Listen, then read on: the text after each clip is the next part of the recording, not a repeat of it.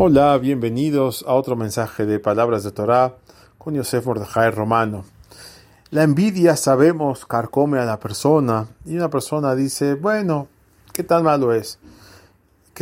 Imaginemos qué ridículo es la envidia a lo siguiente. Una persona fue con un doctor y su amigo fue con el mismo doctor. A él le recetó A, B, C y al compañero le recetó X, Y, Z. ¿Acaso una persona en sus cabales va a decir, hey, ¿por qué no me recomendaste a mí igual que a él X, Y, Z? No, claro que no. ¿Por qué? Porque sabe que el doctor le da a cada persona, le receta a cada persona lo que realmente necesita, no algo que no necesita y que podría dañarlo. Es lo mismo con nuestro Padre Celestial. El Eterno, Hashem Yitbarach Shemo, nos da ciertas herramientas en la vida. Y a lo mejor un vecino tiene una herramienta que nosotros queremos, pero es ridículo.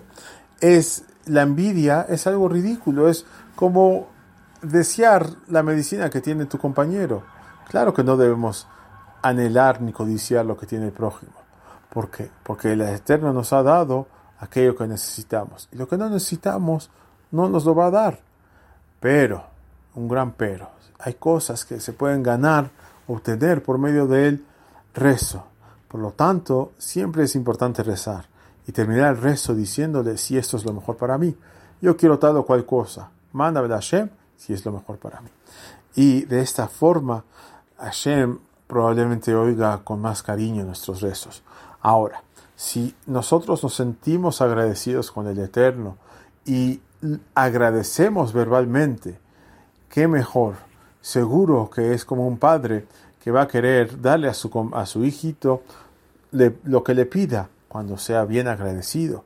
Pero si el hijo le dice, mira, a mi hermano le diste esto, a otro hermano le diste lo otro, el padre no tendrá ganas de darle lo que pida. Lo mismo es con Hashem. Si la persona se siente triste, se siente afligida por lo que no tiene, entonces Hashem, ¿para qué le va a dar más y más? Si igual no será suficiente por culpa de esa envidia que siente. Buen día.